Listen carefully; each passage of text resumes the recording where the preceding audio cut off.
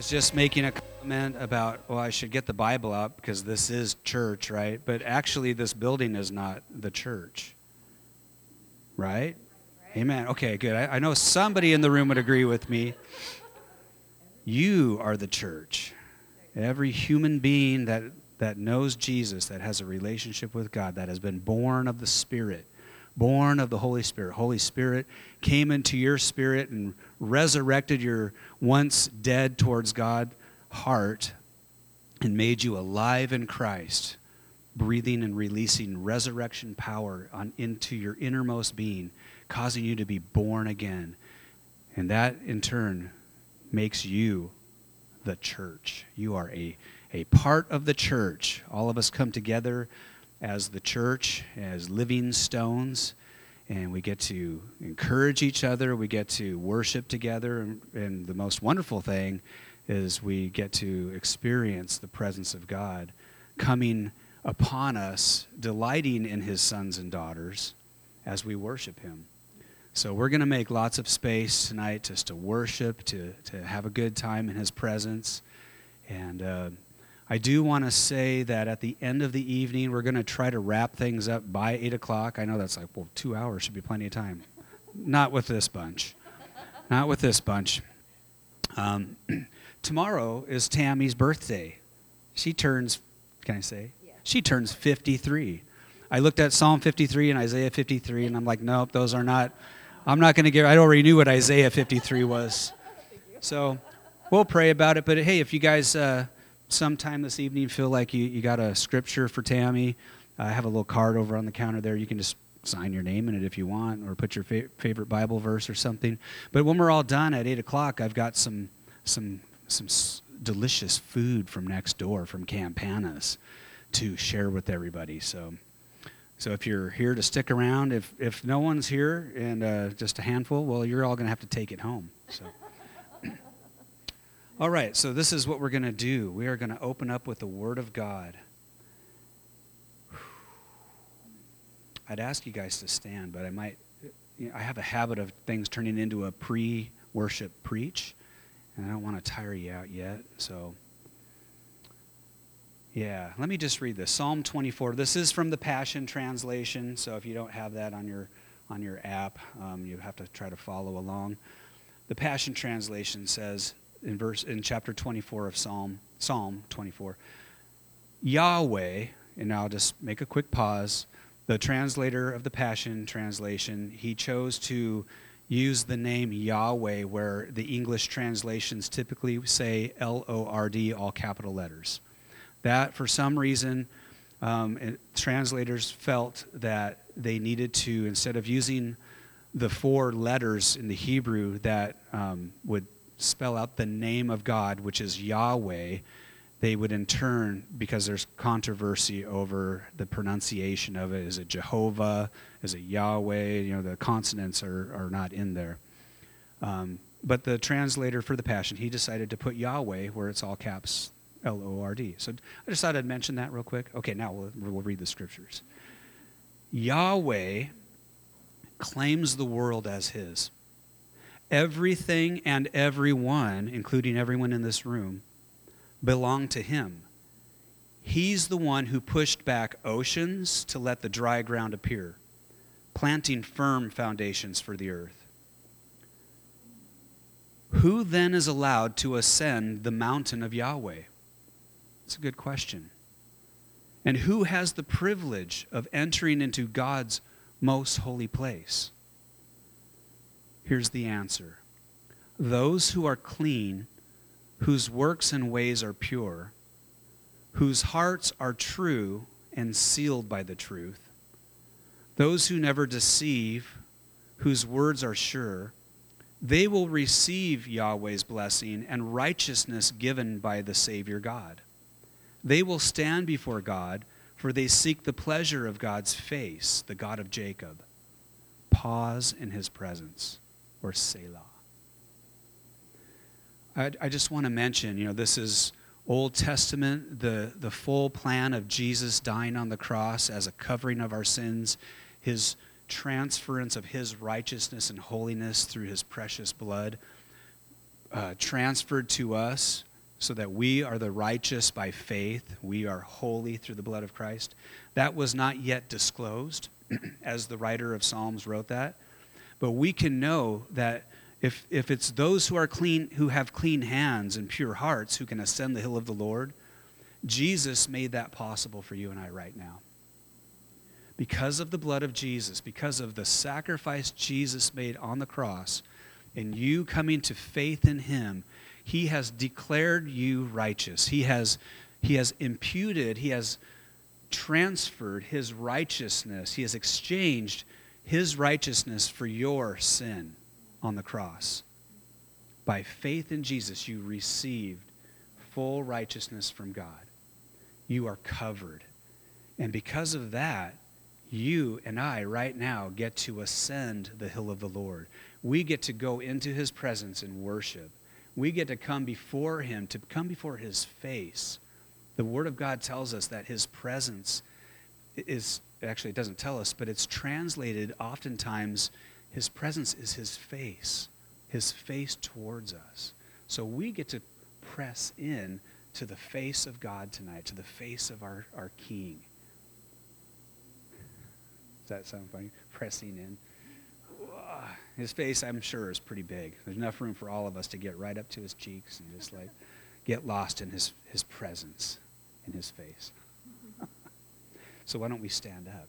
Based on that, based on the fact that Jesus paid the price, that you don't have to strive, you don't have to become perfect, you don't have to do a bunch of religious acts, you simply have to come to him with thanksgiving and praise because of what he did for us. So I'm going to read the rest of this scripture, and then we're just going to dive right into worship. Are you guys ready? After it says Selah, or pause in his presence, the last portion of this, he titled it, The King is Coming. The King is coming. I just pray tonight that your hearts would be perked with that reality. The King is coming. Jesus is coming again. He's returning. So wake up, the scripture says. Wake up, you living gateways. You are a living gateway of the presence of God. Lift up your heads, you doorways of eternity. Welcome the King of glory, for he is about to come through you. I'm going to preach 2 seconds. You're a living gateway. The psalmist is saying, lift up your heads, you living gateway, fling wide the doors of your heart, because the King of glory is about to come in through you. Jesus said, those who believed in him, out of their innermost being, rivers of living water would flow out. Rivers. And he said that was referring to the Holy Spirit. As we worship tonight, we get to fling wide the gates and release the presence of God that you carry, that I carry, this unending source of his presence flowing from heaven through your heart and into every place you go. Okay, I'll quit preaching now. Welcome the King of glory, for he is about to come through you.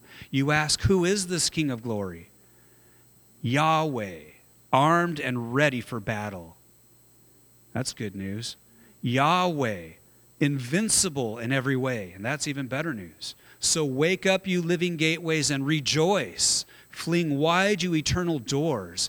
Here he comes. The King of glory is ready to come in. You ask, who is this King of glory, if you didn't catch it the first time? He is Yahweh, armed and ready for battle, the mighty one, the invisible commander of heaven's hosts. Yes, he is the King of glory. Jesus, we recognize you are the King of glory. You are Yahweh. You are Jehovah who became flesh. Yahweh who is with us. God who is with us. You are our Emmanuel. You are the commander of heaven's armies, and we welcome your presence in this place tonight. Tonight we worship you first and foremost by giving you all that we are. We lift up our hearts, our bodies, our minds, all that we are. We present it to you right now in this space as a living sacrifice. God, we come into your presence with thanksgiving. We enter your courts with praise. You are worthy of our worship. Just begin to tell him his worthiness. You're worthy of our worship. You're worthy of our love and adoration. We give you high praise tonight. God, we love you. We thank you for what you've done. In Jesus' name, let's worship him, guys.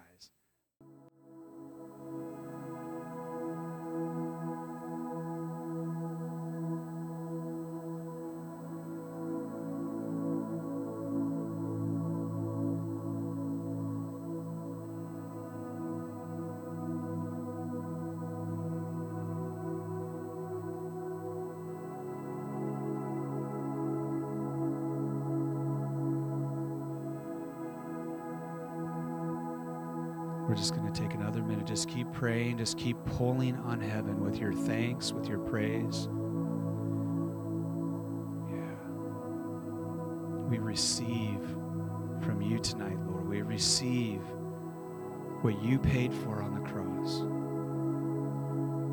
We receive healing, which is the children's bread. Thank you, Jesus. Come and get your reward, Jesus.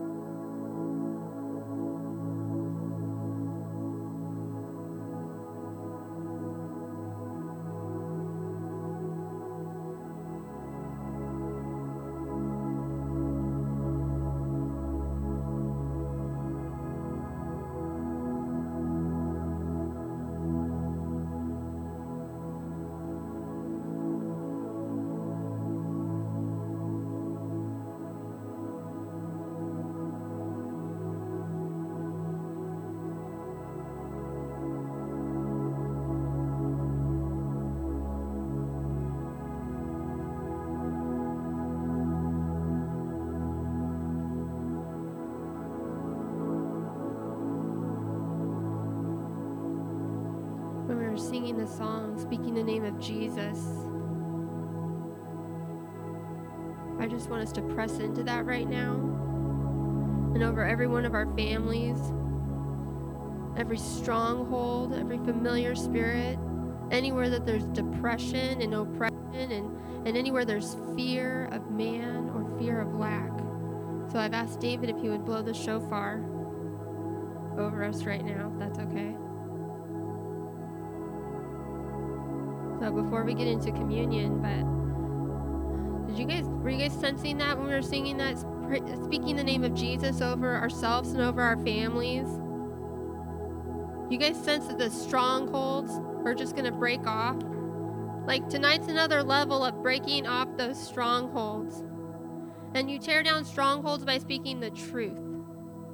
So we're speaking the truth of the power of the resurrection.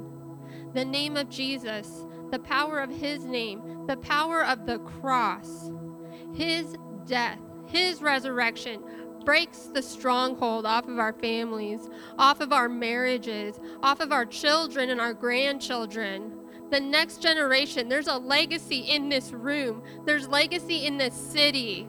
We're here for this moment now. So we're standing in line for our families, where they've come from, what they've fought for, and where we're going.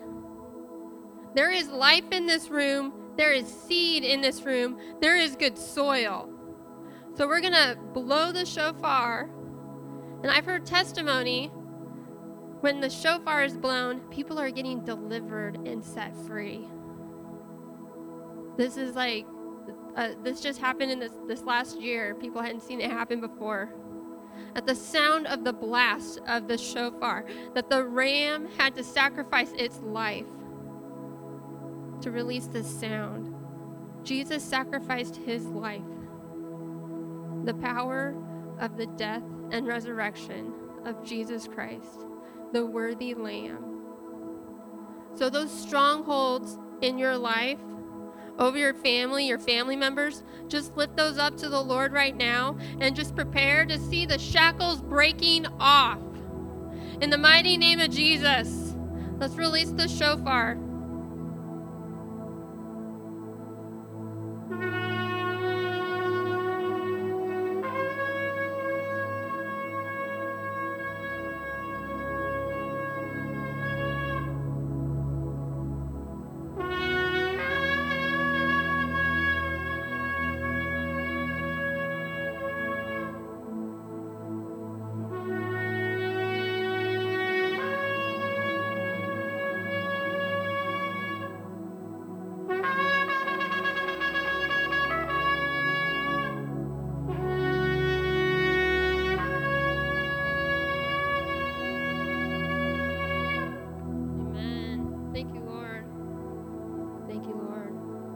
Lord, we just thank you for that sound. Lord, we just thank you that you're the chain breaker, that you have anointed each one of us to preach good news, to set the captive free, and to break the yoke of bondage. So Lord, I just thank you for your freedom in this house. Thank you,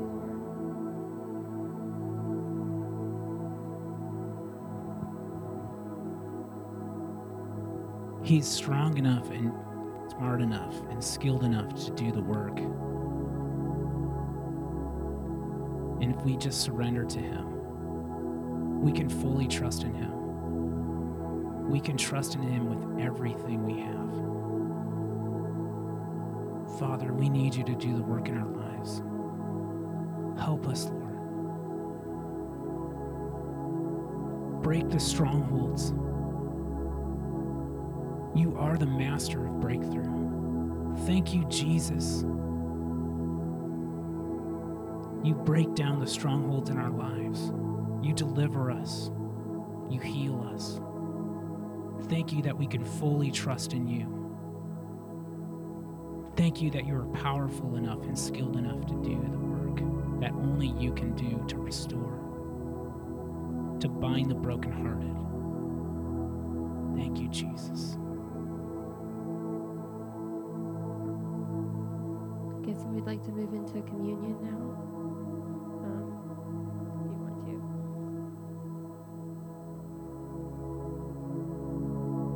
So I'll have everybody come up and partake of communion. We have one of the containers has wine and the other one has grape juice in it. So if you would like to come up, please, and take.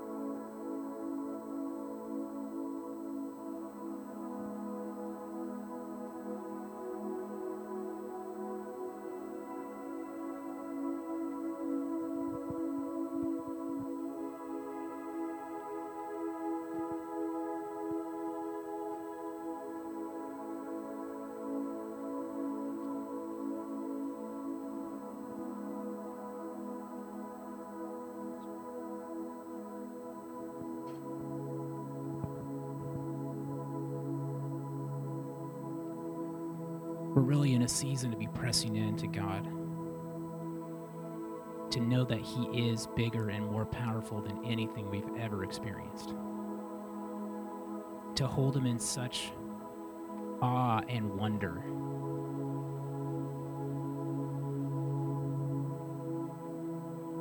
And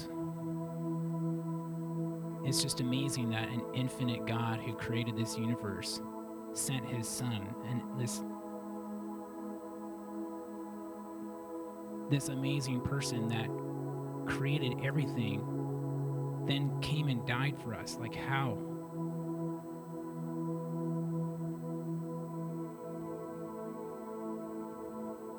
And we talk a lot about how his body is for our healing, and he's doing healing right now in us right at this very moment. And his body is for our healing, but there's just so many facets to it. And I want to read to you, like, how I want to connect how it's not just his body. Jesus is the Word. Maybe this will make sense in a minute, but starting with John 1:1, it says, "In the beginning was the Word, and the Word was with God, and the Word was God. And in Proverbs 4:20-22 says, "My son, be attentive to my words. Incline your ear to my sayings. Let them not escape from your sight. Keep them within your heart, for they are life to those who find them and healing to all their flesh." So we have his body. We also have his word.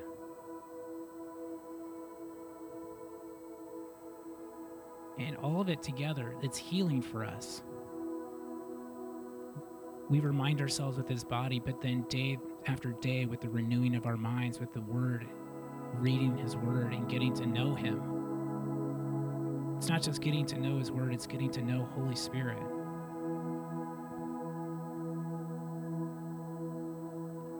And hearing his words, knowing what he's commanded us to do, knowing his commands.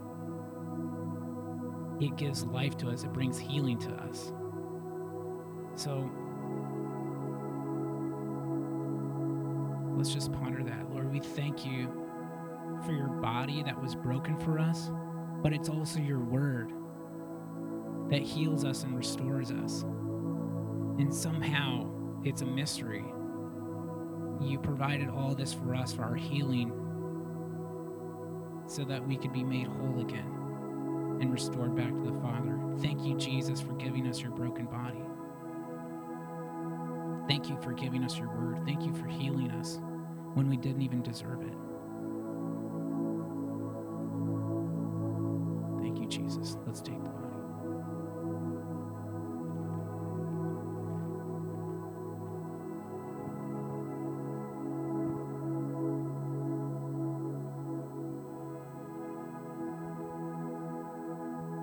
We just lift up this cup in remembrance of his death.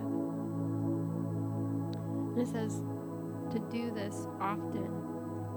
And every time we take communion, we're reminding hell, death, and the grave that they were made a spectacle of the day that Jesus died and rose again. This is for our freedom.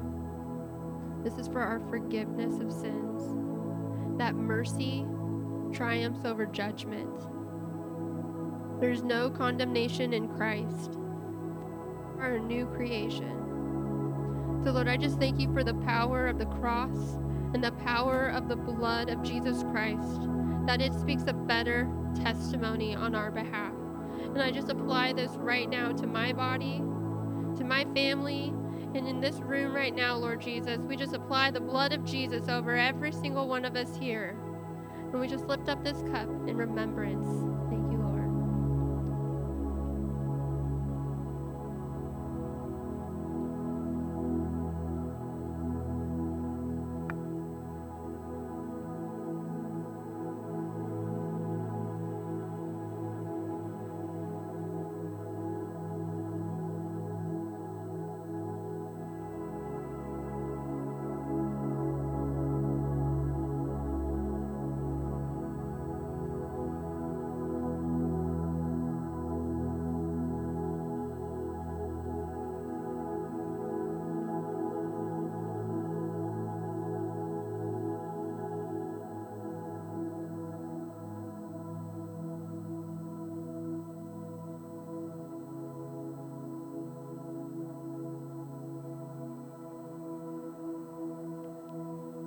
Jesus. Yeah, just breathe in his goodness. The Lord's presence is all around you. If you're a Christian, he's inside of you. Yeah. You know, Jesus breathed into his disciples' nostrils, and he said, receive the Holy Spirit. It's okay. It's not New Age to breathe him in. Just breathe him in. There's always more. There's more of him than you could ever imagine. He just wants to fill. He wants to saturate. He wants to consume every fiber, every cell of your being. And so right now, in the name of Jesus, I just declare over my body, over my life, and over everyone in this room and your families, the power of the name of Jesus, that his kingdom, his dominion would come now and begin to rule and to reign and increase in his dominion in every part of your life, beginning in your cellular levels, throughout your whole body, releasing life, releasing grace, releasing strength, into your mind, releasing wisdom and revelation, into your emotions, your will, releasing holy awe and wonder and fear of the one who is the King of all kings, the name above all names, the one whose name is Jesus. And at that name, every knee will bow and every tongue will confess that he is Lord. He is Adonai. He is Master. He is King. So we thank you, Lord Jesus. We thank you, Lord. Thank you, Lord. You know, it's funny that David was talking about Jesus being the Word, and you know that he is the living Word. The Word became flesh, and you know that's like you snuck into the notes and read ahead. You know, I don't think it's going to happen every month, but close to monthly, maybe once every 6 to 8 weeks, once every 1 or 2 months. It's our aim as a church to just spend a Sunday evening and talk about one of our kingdom core values or kingdom cultural values. You know, our heart is to create a kingdom culture in this place, in this congregation of believers that's called Legacy City Church. And God gave us specific emphasis. All of the emphases in different churches, hopefully, are biblical. I believe that the ones that we felt God highlight to us are biblical. Revelation in the Word, that sounds pretty biblical. I'll let you judge by the end of the night. But you know, we've covered various things like releasing the supernatural presence of God. You are a priest, you are a minister of the Lord Jesus when you got saved. He inaugurated you into full-time ministry. No matter what your career path is, postal worker, mailman, whatever you all do, I'm not going to go down the list, but because I'll mess it up. Homeschool mom. You are a priest, shipyard worker. You are a minister of the gospel. You carry the presence of God, and you get to release his presence, his power, the power of the Holy Spirit everywhere you go. Same with you. In fact, I felt like I had a picture for you tonight, Christine. I felt like the Lord showed me you are like this, like in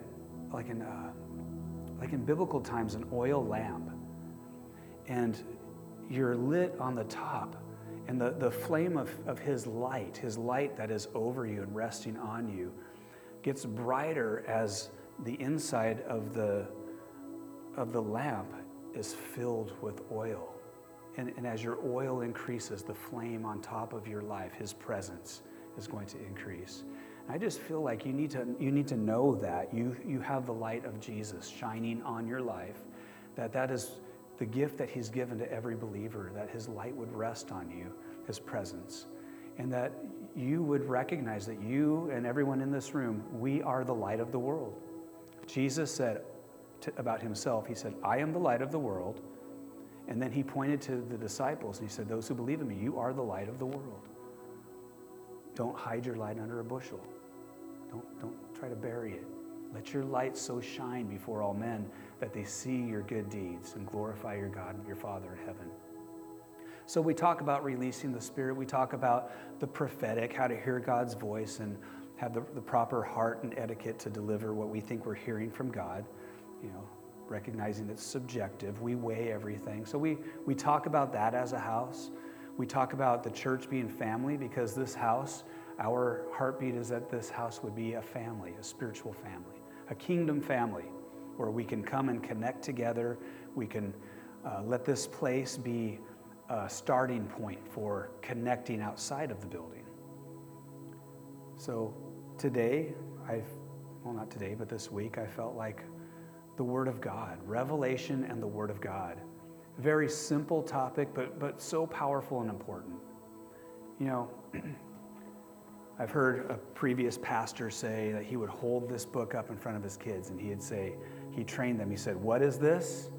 And they would say, I don't know, what would you guys say? The Bible. The Bible. But they would say the Word of God. So it's the same thing, the Bible. But, you know, when you say the Word of God, it's the Bible. But this is the Word of God. And it is what? It is powerful. It is powerful. You know, for years I had a zipper case on this Bible that had a sword on the front.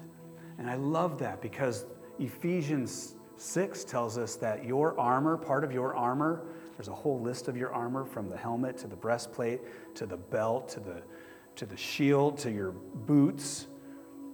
And most important of all, well, they're probably all important, but I don't know, if you don't have a weapon in your hand, but you're just full of armor, well, you're going to be probably protected from things, but you're not going to be able to kill anything, right? Exactly. You want to take some giants out, you want to take some demonic strongholds out, this is your weapon. This is what? The Word of God, the Bible, and it is powerful. The Word of God, I love the scripture in Hebrews. It says the Word of God is living and active. If I could do it by the power of the Holy Spirit and cause this thing to start breathing, I would. But think of it that way. Think of whether it's on an app or on actual leather-bound or paperback, whatever version you're using, think of this book containing the words of life that are living and breathing, living and active. Like there is activity, there is supernatural activity that is released at the power of the words of this book. I think that's awesome. I would go into that whole thing of quantum wave function, but I'm not prepared with that. Quantum wave function, they discovered, and I'm going to botch it up, but I'll try to give you what I do know of it. Quantum wave function, QWF, or QUIF. There's this scientific thing called popping the quiff. There are how do I describe it? There are like microscopic level cells and atoms that respond to your words and respond to your thoughts. Like before you even say the word, on a quantum level, things begin to move. That's just science. Like I totally botched that, okay. I got a really highly intelligent guy here, and all the guys in the room are very highly intelligent. But I know this guy will probably look it up, quantum wave function. The fact is, the Bible says of itself that the Word of God is living and active. It is sharper than a double-edged sword. It cuts and it penetrates and it divides. It splits apart. It separates what is soul, what is spirit, what is joint and marrow. It judges the thoughts and the attitudes of your heart. That's not just when someone is confronting you with the Word. Like the Word of God is a mirror. You want the Word of God to speak to you, to cut into your heart, for God to show you what He wants to show you. Let the Word of God be the mirror that we spend time in, looking into, beholding His truth, and talking to Him about it. So today, revelation in the Word. And we're going to get this done, I think, with plenty of time before pizza is ready next door. And by 8 o'clock, we'll be done, and I'll run over, and maybe someone will run over with me. Someone young. Okay. So here we go. You guys ready? God's Word transforms. This is one of our church kingdom cultural values. You know, we have to be a people of the Word of God. We have to be a people of the presence of God and the Word of God. Bob Jones, a prophet who has gone on to be with the Lord, prophesied that, well, part of the prophecy was that the Chiefs would win the Super Bowl. That happened twice now. and that would be the sign of an end time revival. And he had this prophetic word of these different tiers of bleachers, and that this end time revival would be like the final tier of bleachers where the people of the Word and the people of the Spirit come together. I spent many years in the Foursquare denomination, which is a Spirit-filled denomination, and feasting on the Calvary Chapel movement. I used to listen to Chuck Smith and other Calvary Chapel preachers because they would preach the Bible chapter by chapter, precept upon precept, book by book. And I loved it. I was just like, yes, it's like learning the Bible together. And I've tried that, and there's been seasons where we've walked through a book of the Bible. But at the same time, we want to be led by the Spirit. If the Holy Spirit is saying, this is what I want to speak in this hour, in this very hour, then I need you to be flexible. I need you to be a wineskin, a container of my presence that is flexible, that can move with me. Does that make sense? Okay, hopefully you guys all want to be a flexible wineskin, a new wineskin. Okay, so revelation in the Word. Let's just take a look at some good stuff here. I'm going to be reading quite a few quotes, then we're going to get into some scripture. This is going to probably feel a bit basic, but I feel like, Tammy and I were talking about discipleship. So if you are newer in the Lord, or coming back to the Lord in a new relationship, or if you're just a youngster, like some of my kids in the room, this is important stuff. Maybe you haven't heard me talk about these things in the house much. Maybe your discipleship that you learned at home was more, we lay hands on people and we turn on the power hose of the Holy Spirit to see them healed. But I know that much of what we will talk about today will ring into your remembrance of things that we've spoken of over the years in this house and in our own personal home. So here's a quote from Jack Hayford. We'll start with the Bible. Proverbs 25 verse 2 says, "It is the glory of God to conceal a matter, but the glory of kings is to search it out." The Bible tells us that as Christians, as sons and daughters of God, we are priests and we are kings. So not only did you become full-time in the ministry when you got saved, you became a royal priest, a kingly priest. You are actually crowned with a crown. I think it's invisible. I don't see it right now, but I've seen it on people in the Spirit. But the Bible tells us in John 1 verse 12 that all who believed in him, to all who call on his name, he gave them the word right. He gave the right to become the children of God. That's what it says in the English. If you look up the Greek word for right, when God gave us the right to become children of God, it's the Greek word exousia. Let's have some fun. Just say it with me. Exousia. Or you could say it the Italian way, exousia. Exousia. That word in the Greek, which is translated the right or permission, is actually the word that means regal authority or royal authority. Like picture someone who is crowned with governmental authority. You are crowned. You are a priest and a king, and it is the heart and will of God that you and I learn how to rule and reign in life through Christ Jesus. So, back to the scripture, but it's the glory of kings to search out a matter. So this is us. God conceals things not because he wants to hide stuff from us. He conceals it because he wants to give you and I a hunger to go after truth, to go after the gold, the treasures that are hidden in the Word of God. And the only way you're going to find it is if you crack that dusty, hopefully not dusty, crack that book open. You just go find a quiet place and just say, Lord, I want to meet with you here. And then just open it up and just talk to him to say, Lord, I love you. I want to know you. I want to know you more. And then read it out loud if you can.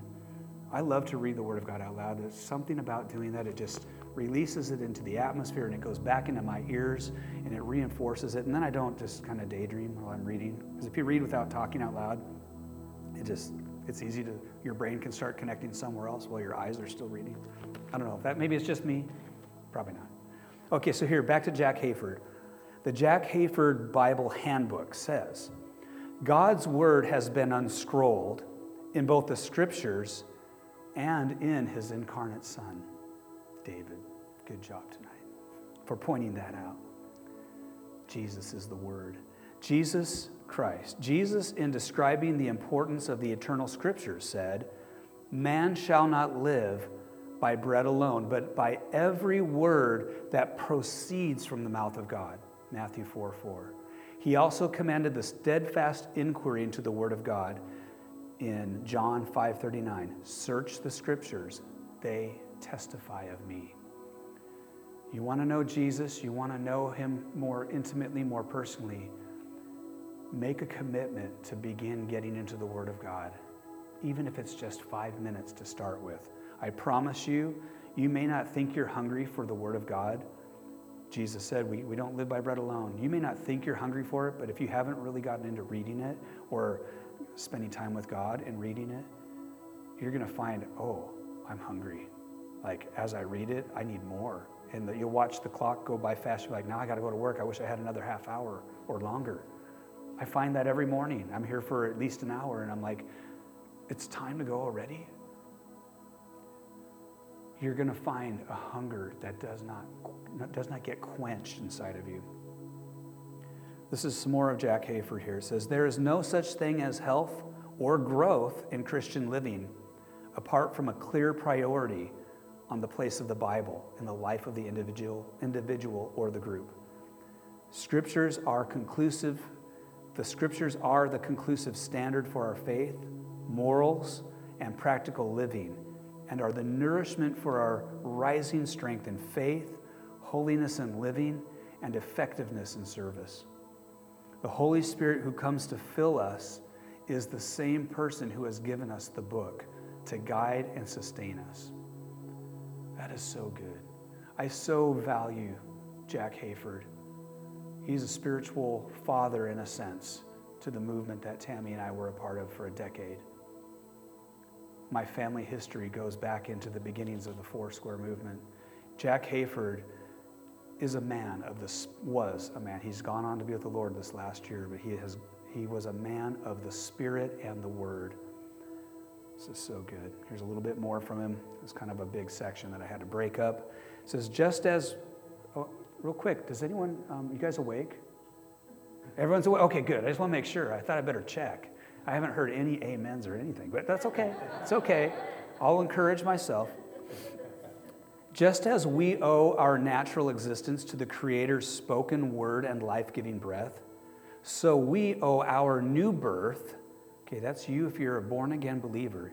"We owe our new birth to the power of God's word and the Holy Spirit's activation of its power. God's intent for our created being is only completely fulfilled when our spirits are alive toward Him.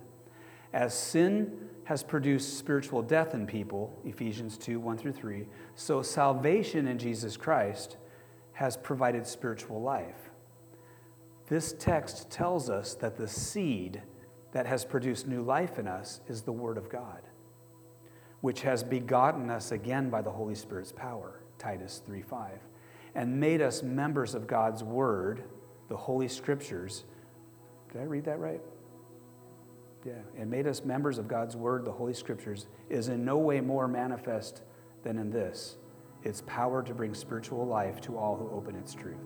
There might have been a typo in there, but real quick, I'm just going to read. He quoted Ephesians 2:1-3, just so we know what he's talking about. As sin produced spiritual death in people, Ephesians 2:1-3. It says in Ephesians 2:1-3 in the NIV, "As for you, you were dead in your transgressions and sins, in which you used to live when you followed the ways of this world and of the ruler of the kingdom of the air, the spirit who is now at work in those who are disobedient. All of us also lived among them at one time, gratifying the cravings of our sinful nature and following its desires and thoughts.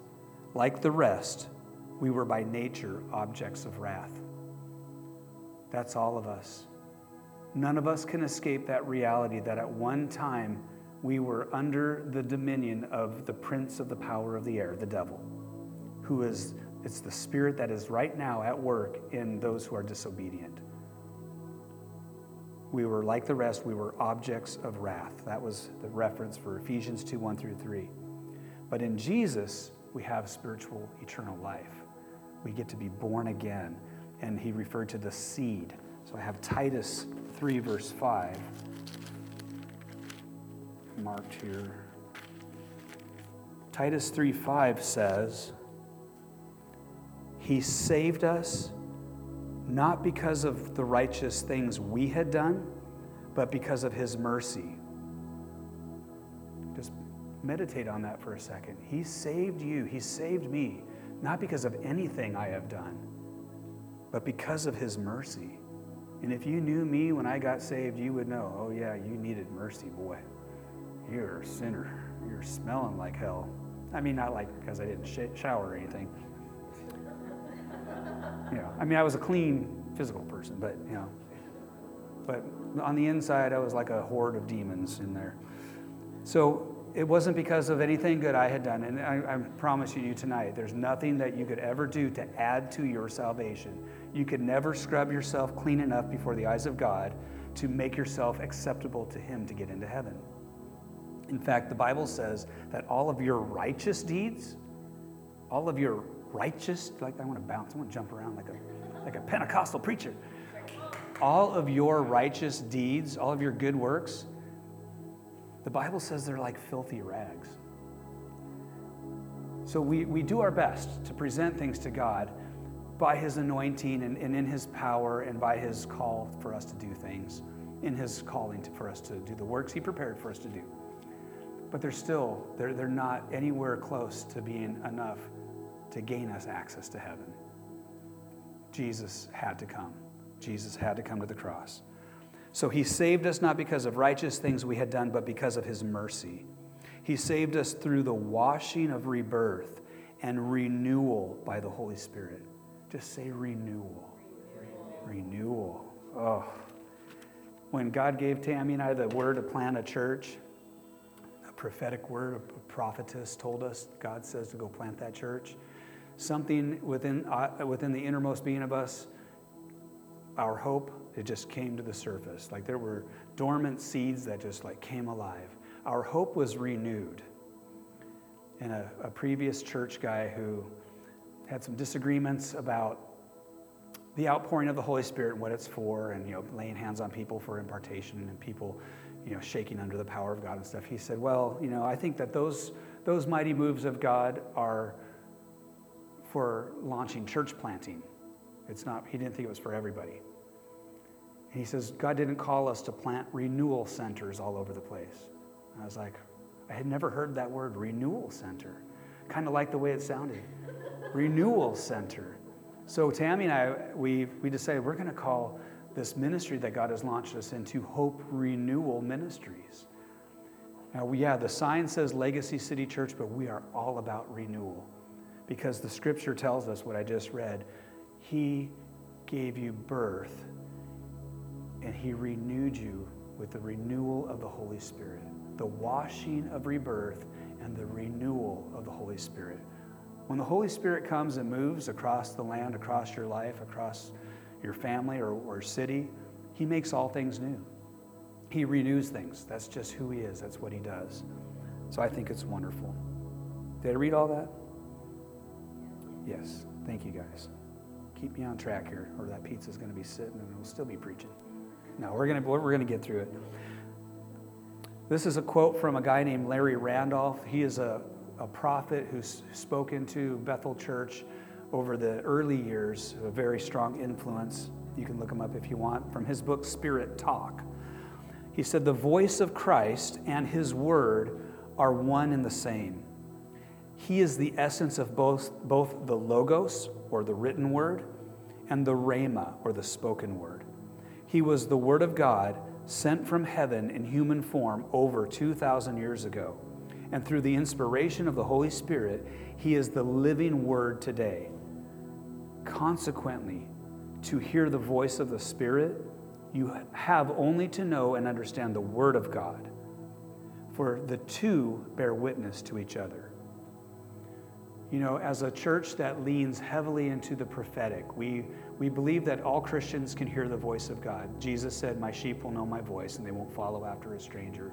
The Bible talks all about what prophecy is, words of knowledge, all of the things that require being able to discern or hear the voice of God, and then figure out exactly how to communicate that in a way that is beneficial, that is upbuilding and uplifting and strengthening.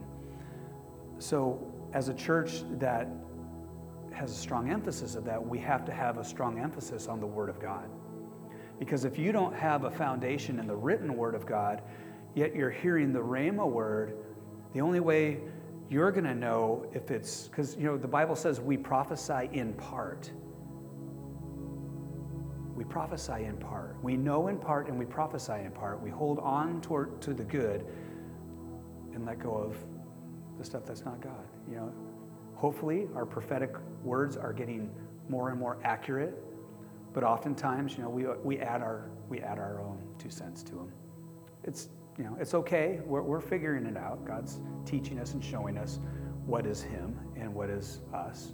That's where the Word of God, the sword of the Spirit, comes in to divide what is the soul, my mind, my thinking, and what is spirit. We need the Word of God to help us know what is truly the Rhema word of God when we're speaking by the Spirit. Does that make sense? Okay, good. I'm glad we're all on the same page there. Because there might be some people who are like, I don't need the Bible. I just need Holy Spirit because He tells me everything. He tells me your secrets. He tells me things that I tell you I'm not allowed to tell you, but God showed me about you. So that's where things get weird, when people start doing that kind of stuff. Oh, God told me something about you, but I'm not allowed to tell you. What does that do? That's like putting a power trip on someone. Okay, let's get moving here. Here's a couple questions for you guys just to ponder. Just think on these things. We're not going to do a question and answer or we'll never get done. So, what promises or direction do you believe God has especially spoken to you? Whether through a prophetic word or through revelation. So think about some things that God has spoken to you through the scriptures, through a prophetic word. So maybe I gave you that picture tonight of you being a lamp full of oil with a flame. So when you have those prophetic words, I've spent like several days now going back over prophetic words that I've saved on my phone. And I'm telling you, I am so encouraged. Like you guys could never say amen for the next year. I'd be fine. I'm just like so encouraged because God spoke some strong prophetic encouragements to Tammy and I, and not just for Tammy and I, but for this church and for the future. So if you have prophetic words or if you don't, if someone is going to give you a prophetic word, I would say get your phone out and know where the record button's at. Because you want to hold on to those things because you never know if it's going to be a really strong word from the Lord coming through that vessel, that son or daughter. So I've got probably, 25, 30 prophetic words over the last decade. Then, the next question, in what ways does Scripture confirm these promises? Now, this could be tricky. You could be, it doesn't say anything about go plant a church in the Scriptures. But this is where kings get to search it out. You get to dig into the Word of God. Look for confirmation. Look for things that God will speak to you through His Word that will be like, yeah, it's like they heard right. I received that word. It felt right when I heard it, and the Scripture is now confirming it. I think that's a good safeguard. Because if you're in a prophetic culture, you could get so many prophetic words. I can guarantee you not all of them are going to be like 100% God, or we would be doing 20 different ministries because someone prophesied that we would be doing these things, right? You guys know. You've got a lot of words. So anyway, this is good encouragement. Good questions. If you need to take a screenshot, go for it. Going in 3, 2, 1, it's gone. Sorry. Here's a Bill Johnson quote from The Supernatural Power of the Transformed Mind. Mystery. I love mystery.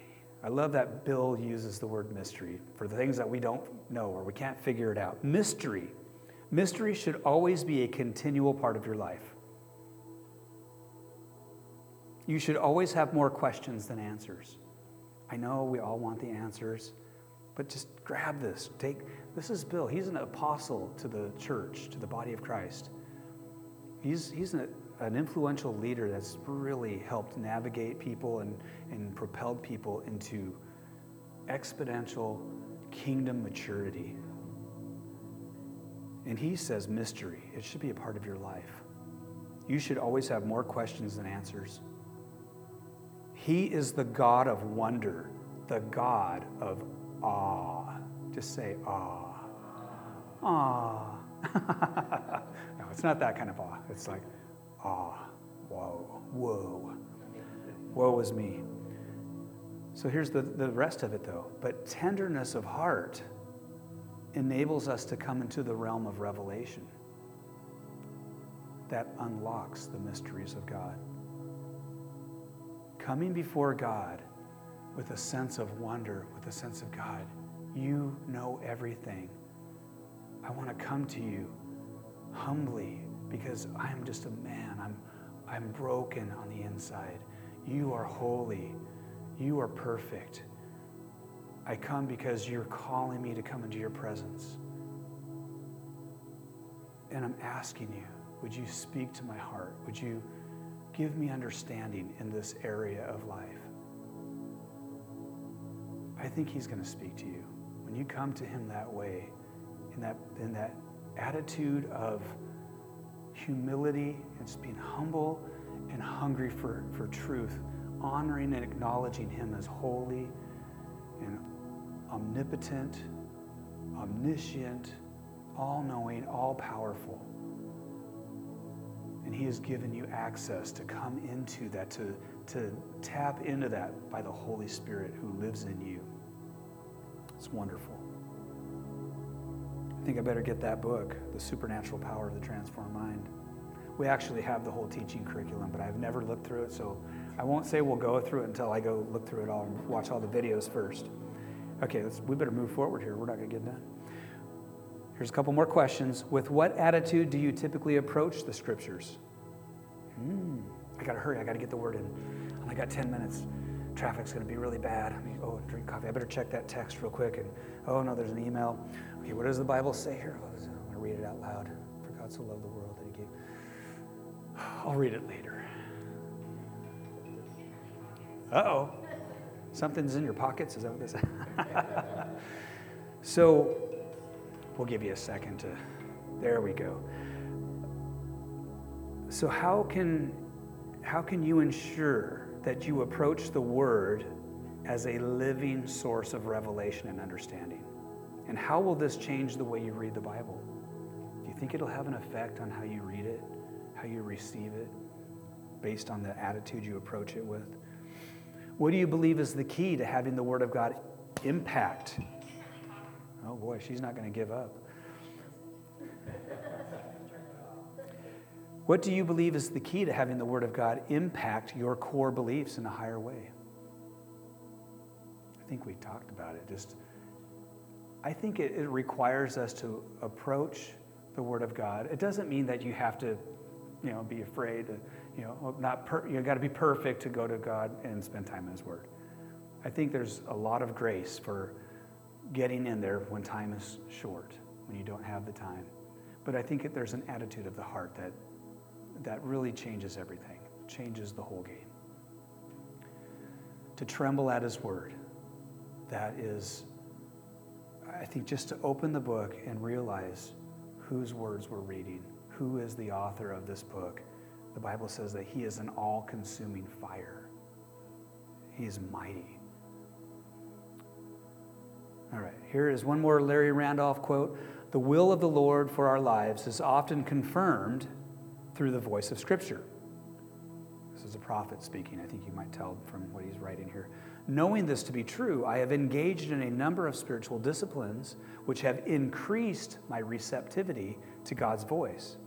A steady diet of Bible reading nourished my soul and provided me with a communication link to heaven. Bill Johnson said, when I'm looking to the Lord for His direction or just whatever. He's really pressing into the Lord. He said he will read scriptures until he finds him. Whatever that looks like, I don't know. All right, here are a couple more questions for you. How much does God's word impact your passions, priorities, and life goals? In what areas is it easy to trust in God's wisdom? In what areas do you struggle to believe God's ways as revealed in his word? Or believe that his ways are the best as revealed in his word? It's just things to think about. Things that you're quick to grab onto and be like, yes, my heart is fully wrapped around that truth. And then you read that and you're like, oh, this is hard. This is really hard, Lord. Here's another question. What practical things can you do to increase the amount of scripture you consume on a regular basis? Well, I could go to bed earlier. I could not play that last episode of Seinfeld on Netflix or SWAT or whatever. Yes, we like SWAT. We like Hondo. He's bad. He's tough. I can't think of their other names, but that's okay. Just takes me back to my childhood because there was the 1970s version of SWAT. Same theme song and everything. It's cool. All right. So here's some. We're kind of come down to the landing strip here.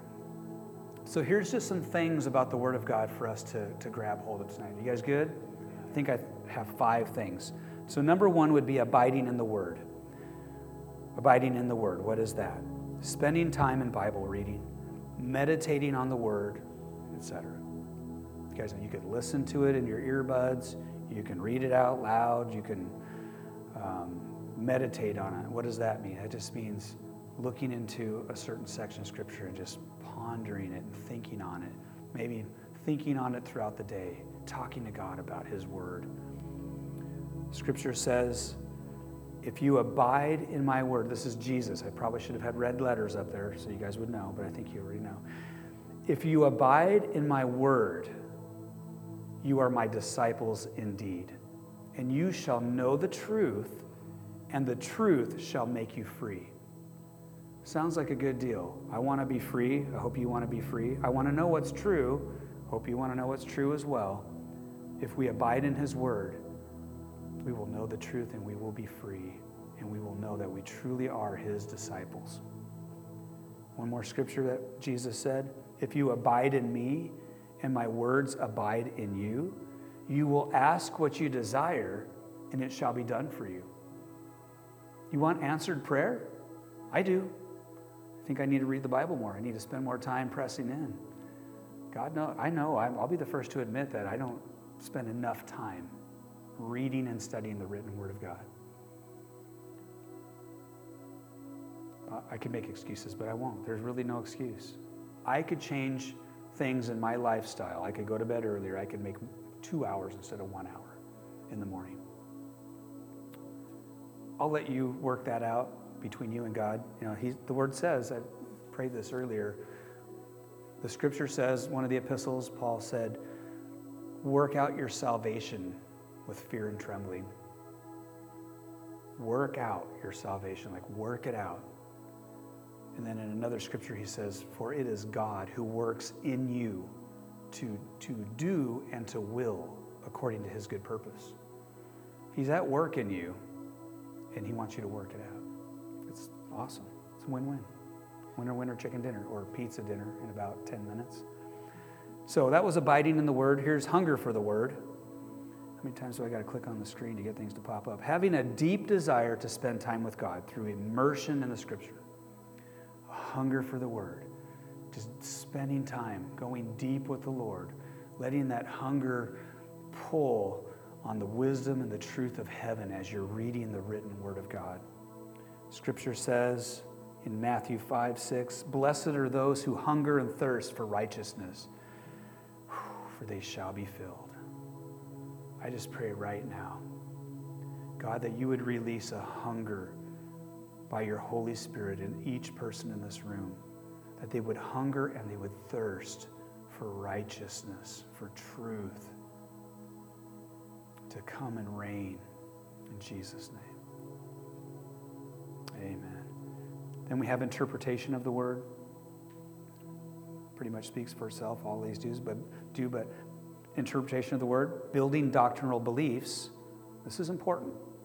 Building your doctrinal beliefs, building your belief system about God and church doctrine through the lens of the finished work of the cross as revealed in Paul's epistles, through a blending of the Word and the Holy Spirit, and by seeing the life of Jesus as perfect theology.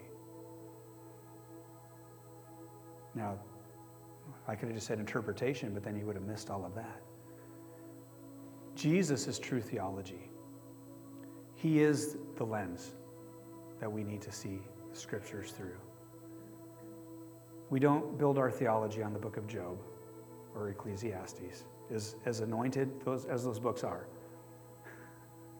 They're important books. They are the written word of God. They are part of the canon. But if you don't know Jesus and you just read that stuff, you're going to be very discouraged. Jesus is the way. He's the truth. He's the life. Scripture says in 2 Timothy 2:15, "Be diligent to present yourself approved to God, a worker who does not need to be ashamed, rightly dividing the word of truth."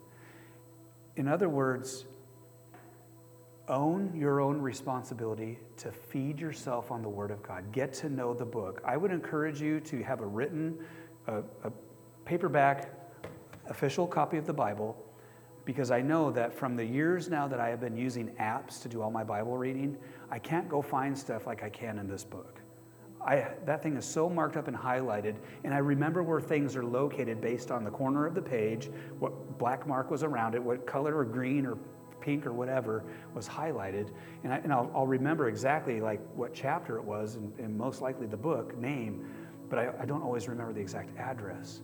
There's something, if you get a magazine that you really love, that's old cars, if you're an new fast race cars, I'm sorry, didn't mean to get that wrong, or computers or something, whatever your thing is, quilting, or, if it's a book that it's like your only copy, you're going to get to know that magazine, like all the pages, the perfect places that you like to look at, like, oh, Better Homes and Gardens, that's my dream home right there. I'll show you exactly where it's at. You get to know the Bible that way. You get passionate about the Word of God. Take it like the Scripture says, be diligent to study it, to present yourself to God as a worker, a workman who is approved, correctly handling the Bible, knowing the Bible. That way, when the cultist comes to your door and they say, well, Jesus isn't God. He's a God. He's actually, or they'll say, oh, he's just an angel. There's only one God, and that's Jehovah. Jesus is not Jehovah. He's just, I learned all that stuff when I had the knock at the door, and the Jehovah's Witnesses were at the door, or the Mormons. I used to get very defensive once I learned how to combat error with truth. Now I just love on them because I know that they don't come to really learn from me. They have their thing that they want to try to get me to come under. So, all right, what's next here? Another scripture. Who also made us sufficient as ministers of the new covenant, not of the letter, but of the Spirit. For the letter kills, but the Spirit gives life. I could go into that scripture, but we are like running out of time. It's a good scripture. We basically, the Holy Spirit reminds us of the truth. He shows us what we need to hone in on in the scriptures. We are not a people of the Ten Commandments, and yes, boy, that sounds bad. We are a people of the Ten Commandments, but we don't use the written letter of the law to make converts. It is the Spirit of God who brings the change. You can write down that reference and just kind of read the whole context of it. I probably should have left that one off. I should have known it messed me up. Living by the Word. The revelation of God's Word is the catalyst for life decisions. You got a lot of big decisions down the road, Ethan? Everyone in the room? You got to make career path decisions. Maybe you're 40, 50, 60 years old and you still got to make a new career path decision. Revelation of God's Word is the catalyst for life decisions. It also is the prime weapon to win battles of life. That's a good word right there. Scripture says, but he answered and said, it is written, man shall not live by bread alone, but by every word that proceeds from the mouth of God. Matthew 4:4. And then take the helmet of salvation and the sword of the Spirit, which is the Word of God. I love that description of the Bible. Why don't we stand up? We're going to make some declarations, and we're going to call it an end to the evening, and we're going to get some pizza. If you have time to stick around, should be plenty of pizza, some salad. Oh yeah, they're in the trunk. Okay, so you guys ready? You're going to make, there's only 5 declarations. It's going to go by fast. Here we go. You ready? Warm up your vocal cords. Don't worry, you don't have to sing it either. You just got to speak it out. I love to read the Bible. Let's just say that again. I love to read the Bible. There we go. A little more enthusiasm. One more time. I love to read the Bible. Yes. Sometimes you got to convince yourself of where your affections are at. Here's another one. Revelation makes the Bible alive to me. It's not just reading for the sake of reading. It's reading to get revelation. Here we go. I live by every word that proceeds from the mouth of God. Every word. The truth of the word sets me and others free. You want to be free? Then know the truth. Declare the truth. My life causes others to hunger for God's word. I don't think I believe it. Do you believe it for yourself? Let's say that again. I think we need to convince ourselves. My life causes others to hunger for God's word. God, I pray tonight that is true, that becomes true, that there would be an essence of your presence and your truth emanating from our beings, from our innermost being, that would cause people around us to say, what is it about your life? What is it about your beliefs? Why do you have so much hope? Let the truth, God, let the truth emanate from us. In Jesus' name.